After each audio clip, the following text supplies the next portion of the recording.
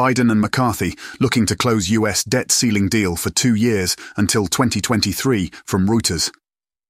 President Joe Biden and Republican Representative Patrick McHenry are working on a deal to raise the US government's $31.4 trillion debt ceiling before the June 5th default. The two sides are discussing a 2-year agreement that would cap spending on many government programs and require more participants in safety net programs to show they are working or looking for work. Negotiators have tentatively reached an agreement, but the deal must still be approved by the Republican-controlled House and the Democratic-led Senate before Biden can sign it into law. Janet Yellen moves debt limit ex-date to June 5th from CBS News. Treasury Secretary Janet Yellen on Friday estimated the new date when the country will reach the debt ceiling is June 5th. Yellen's new estimate contains more specificity than her earlier guidance. The Treasury Department has been using so-called extraordinary measures to help the government pay the bills since January. On Thursday, the Treasury took another measure not used since 2015, swapping about $2 billion in Treasury securities between the Civil Service Retirement and Disability Fund and the Federal Financing Bank.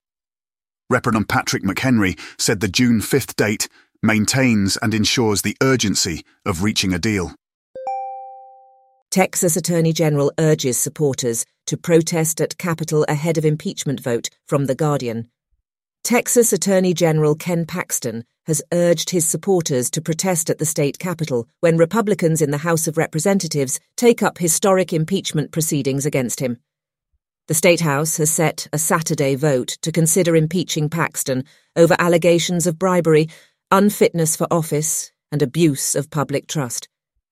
Prominent conservatives have begun to rally around Paxton, with the chairman of the state Republican Party calling the process a sham.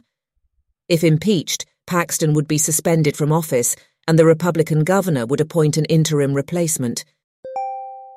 US calls Kosovo's PM to reverse course after protest. Clashes at Serbia border from Reuters. The US and allies rebuked Kosovo for escalating tensions with Serbia after clashes between Kosovan police and protesters opposed to the ethnic Albanian mayors. US Secretary of State Antony Blinken criticised the government of Kosovo for accessing the municipal buildings by force and called on Prime Minister Albin Kurti to reverse course.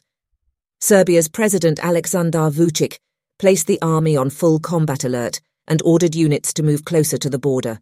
The US, Britain, France, Italy and Germany issued a joint statement calling on Kosovan authorities to de-escalate the situation. The EU also called for all parties to de-escalate the tense situation and restore calm immediately. Elizabeth Holmes heads to prison for fraud. Questions remain from Yahoo Finance. Elizabeth Holmes, the founder of Theranos, is set to begin her 11-year prison sentence for fraud and conspiracy. Her motives remain somewhat mysterious, and some supporters say federal prosecutors targeted her unfairly. Holmes's technology never worked as promised, and her lies put patients' lives at risk. She was able to raise nearly $1 billion from investors before her lies were uncovered. Questions remain about the punishment fitting the crime and whether Holmes was unfairly scapegoated by the Justice Department.